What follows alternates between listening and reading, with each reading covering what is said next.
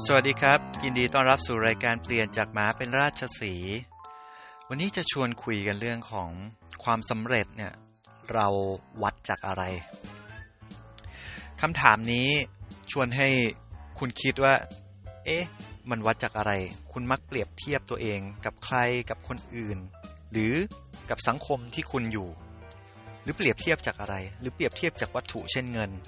ใช่ไหมหรือเปรียบเทียบจากตำแหน่งที่สูงกว่าคนอื่นเป็นผู้บริหารในขณะที่คนที่เข้ามาพร้อมๆกันหรือเพื่อนเราเขายังไม่ได้เป็นผู้บริหารวัดจากตัวนั้นหรือเปล่าหรือวัดจากความสุขความสงบหรือวัดจากสิ่งของเครื่องใช้ในบ้านที่มีบ้านใหญ่มีคฤหาสน์มีรถมีสิ่งอำนวยความสะดวกมากมายผมก็ไม่แน่ใจว่าแต่ละคนเนี่ยก็เขาคงมีวิธีการวัดที่แตกต่างกันคำถามคือแล้วแบบไหนที่มันถูกต้องล่ะก็คงตอบยากว่าแบบไหนที่ถูกต้องสำหรับใครคนใดคนหนึ่งใช่ไหมเพราะว่าแต่ละคนก็เป็นปัจเจกบุคคลแล้วก็มีความชอบนานาจิตตังคือไม่เหมือนกันถูกปะผมอยากชวนให้คิดอย่างนี้ครับเพราะว่าการคิดที่ผมกำลังจะบอกเนี่ยถ้าคุณคิดแบบนี้ผมเชื่อว่าคุณจะมีความสุขและแน่นอนความสุขเนี่ยเป็นตัวตั้งใช่ไหมเพราะเราลองคิดดูซิว่ามีไหมคนที่เขามีเงินมากมายแล้วเขาก็ยังไม่มีความสุขผมก็เชื่อว่ามีเงินมากมายแล้วก็ยังมีความทุกข์ก็เชื่อว่ามีใช่ไหมหรือมีคนมากมายนะที่มีเงินไม่มากแต่มีความสุขผมก็เชื่อว่ามีอีกแหละแต่คนที่ไม่มีเงินเลยแล้วก็มีความสุขเลยผมก็เชื่อว่ามีเหมือนกันแต่แท้ที่จริงแล้วมนุษย์เกิดมาเนี่ยมนุษย์ต้องการความสุขผมเชื่อว่าการที่เราจะวัดความสำเร็จของเรานั้นน่ะมันอยู่ที่ความสุขของเราความสุขประกอบไปด้วยก็มีสุขสะใจใช่ไหมสุขสมใจสุขใจใช่ไหมแบบสงบอะไรอย่างเงี้ยสุขสบายใจใช่ไหมก็มีหลายแบบแต่ว่าผมคิดว่าแบบที่ดีที่สุดก็คือสุขสงบนี่แหละสุขสบายใจนี่แหละน่าจะเป็นสิ่งที่ถูกต้องมากที่สุดเพราะถ้าคุณสุขสะใจที่ได้สิ่งนั้นสะใจที่ได้สิ่งนี้มันก็แค่ชั่วคราวแล้วมันไม่นำมาซึ่งความสงบใจแน่นอนเพราะว่าคุณสะใจแล้วล่ะคุณก็จะอยากได้อีกมนุษย์มีความต้องการที่เพิ่มมากขึ้นเรื่อยๆใช่ไหมอันนั้นคือสุขสะใจสมใจก็เช่นกันก็คือเราคาดหวังที่จะได้สิ่งนั้นสิ่งนี้เราก็ได้มันกลับมาเมื่อเราได้มันกลับมามันสนองความต้องการเราความต้องการก็จะยิ่งเพิ่มมากขึ้นแล้วเราก็คาดหวังต่อสิ่งอื่นคาดหวังที่เราจะเจริญเติบโตมากขึ้นได้มากขึ้นนะอันนี้ก็จะยิ่งทำให้เกิดความทุกข์ในกรณีที่เราไม่ได้มาเพราะฉะนั้นแท้จริงแล้วสุขที่แท้จริงคือสุขสบายใจนะเป็นสุขใจที่แท้จริงคือไม่มีความทุกข์อันใดไม่ต้องไปคาดหวังอะไรมากมายทุกวันนี้มีความสุขดีโดยที่ไม่ต้องเอาตัวเองยึดเปรียบเทียบกับคนอื่นคนที่บางคนเขาอาจจะแบบได้ดีมากๆเลยเขาแบบมีรถสปอร์ตรถหรูทำงานประสบความสำเร็จได้เป็นผู้บริหารอะไรอย่างนี้เป็นต้นหรือได้เงินเดือนเยอะๆแต่ฉันยังกิ๊กก๊อกอยู่เลยที่จริงถ้าคุณนำพาตัวเองไปคิดแบบนี้คุณก็จะยิ่งทุกข์ใจเสียเปล่าๆและมันก็ไม่ได้เป็นตัวชี้วัดของความสำเร็จด้วยนะเพราะว่าบางทีแล้วเนี่ยคนเราเกิดมาต้นทุนก็ไม่เท่ากันนะแต่ว่าที่เท่ากันแน่ๆก็คือ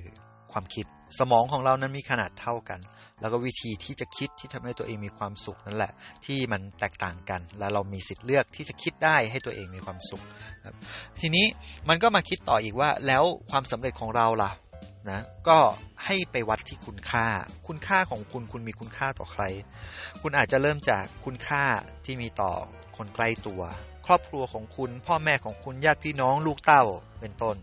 คุณมีคุณค่าต่อเขาไหมถ้าคุณมีคุณค่าต่อเขาก็แปลว่าคุณเกิดมาเพื่อที่จะทำเพื่อเขาไงทำให้คนอื่นมีความสุขทำให้คนอื่นสามารถที่จะดำรงชีวิตต่อได้ส่งเสริมให้คนอื่นเนี่ยสามารถไปต่อได้ไกลขึ้นถ้าคุณเป็นครอบครัวที่ยากจนคุณสามารถที่จะเลี้ยงดูครอบครัวได้แล้วก็ทำให้ครอบครัวเนี่ยค่อยๆปรับฐานะค่อยๆเพิ่มฐานะมากขึ้นหนีออกจากความยากจนเป็นชนชั้นกลางได้ผมคิดว่าอันนี้คือคุณค่าและความสำเร็จแล้วนะไม่ต้องไปเทียบตัวเองกับคนอื่นที่เขาแบบโอ้โหเ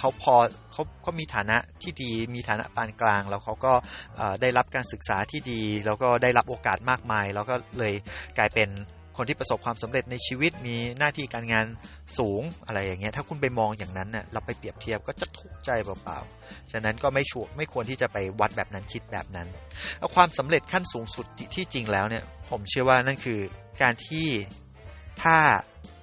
คุณกำลังจะจากโลกนี้ไปแล้วคุณมองย้อนกลับมาได้ว่าคุณได้ทำประโยชน์ต่อคนรอบข้างต่อสิ่งแวดล้อมของคุณสิ่งแวดล้อมหมายถึงสังคมของคุณในละแวกที่คุณเกิดมาหรือคนที่อยู่ร่วมในชีวิตคุณพ่อแม่ของคุณญาติโกโหติกาเพื่อนๆของคุณหรืองานของคุณได้ทำสิ่งที่มันมีคุณค่าแล้วคุณรู้สึกว่านี่คุณทำดีที่สุดละแล้วก็ชีวิตก็ไม่ได้ถูกต้องเสมอไปที่ผ่านมาก็คงทำผิดบ้างแล้วก็เอาบทเรียนต่างๆที่ทำผิดนั้นได้เรียนรู้ปรับมาใช้จนกระทั่งเวลาผ่านไปจนตอนนี้อายุ60อายุ70อายุ80แล้วก็เป็นไม้ใกล้ฝั่งแล้วที่ผ่านมาถือว่าไม่เสียใจแล้วสิ่งที่ควรทำต่อไปคือการถ่ายทอดองค์ความรู้ต่างๆในทางที่ดีนะให้กับคนรุ่นต่อไปเพื่อให้เขาเจอทางลัดแล้วเขาทำได้ดีกว่าเราผมคิดว่าอันนี้แหละคือคุณค่าและความสำเร็จของชีวิตเพราะถ้าไม่เช่นนั้นคุณรู้สึกว่าเฮ้ยฉันอยากได้รถ Porsche ฉันอยากได้คฤหาสน์แล้วก็ทำทุกอย่างทำงานหนักก็จริงนะเราก็ใช้กลยุทธ์ทุกวิธีใช่ไหมได้มาซึ่งผลกำไรมากมายแล้วก็หาประโยชน์เข้ากับตัวเองแล้วคุณก็ใช้ทรัพยากรโลกแต่ท้ายที่สุดแล้วพอคุณจากไปจากโลกนี้ไปคุณก็ไม่ได้เอาอะไรไปด้วยได้เลยคุณไม่รู้ด้วยซ้ำว่าชาติหน้าคุณจะไปเกิดเป็นอะไรหรือไปเกิดเป็นตระกูลของอันเดิมไหมความก็จำไม่ได้ถูกไหมชีวิตจะเป็นยังไงไอเนี่ยเพราะฉะนั้นแท้ที่จริงแล้วเนี่ยมันไม่ใช่สาระสำคัญของชีวิตเลยนะไอสำหรับเรื่องของการที่เราพยายามใช้ทรัพยากรโลกอย่างที่เราไม่รู้คุณค่าและแตกต่างจากความสุขที่สุขสงบผมเชื่อว่าหลายๆคนเนี่ยก็มีความปรารถนาที่จะมีชีวิตที่สุขสงบบางคนถึงขั้นที่พอมีเงินแล้วก็เป็นไงไปซื้อบ้านไปทำบ้านไว้อยู่ต่างจังหวัดอยากจะไปอยู่เงียบๆอยู่สงบถูกไหมทุกคนจินตนาการแล้วก็คาดหวังแบบนั้นนั่นน่ะสะท้อนให้เห็นว่าแท้จริงแล้วมนุษย์ไม่ได้เกิดมาเพื่อที่จะยึดกับสินทรัพย์ไม่ได้ยึดกับเรื่องของเงินหรือคุณค่าจากปัจจัยภายนอกแท้จริงมนุษย์ต้องการความสุขเท่านั้นเองดังนั้นแล้วความประสบความสำเร็จวัดกันได้ที่ความสุขครับแต่วันนี้คุณมีความสุขมากน้อยแค่ไหนถ้าคุณมีความสุขมากแล้วผมยินดีด้วยแต่ถ้าคุณยังไม่มีความสุขลองสังเกตดูว่าแท้จริงแล้วคุณไปยึดติดเปรียบเทียบกับคนอื่นหรือเปล่าถ้ากินอิ่มนอนหลับหาเงินได้เลี้ยงดูครอบครัวได้นั่นแหละชีวิตคุณมีความสุขแล้วค่อยๆพัฒนาชีวิตของคุณไปครับและนั่นคือความสำคัญของชีวิตที่แท้จริงวันนี้ลาไปก่อนหวังว่าคุณจะมีความสุขแล้วก็มีเป้าหมายมีวิธีการวัดความสำเร็จของคุณได้อย่างถูกต้องนำพาให้ชีวิตคุณเจริญก้าวหน้าต่อไปสวัสดีครับ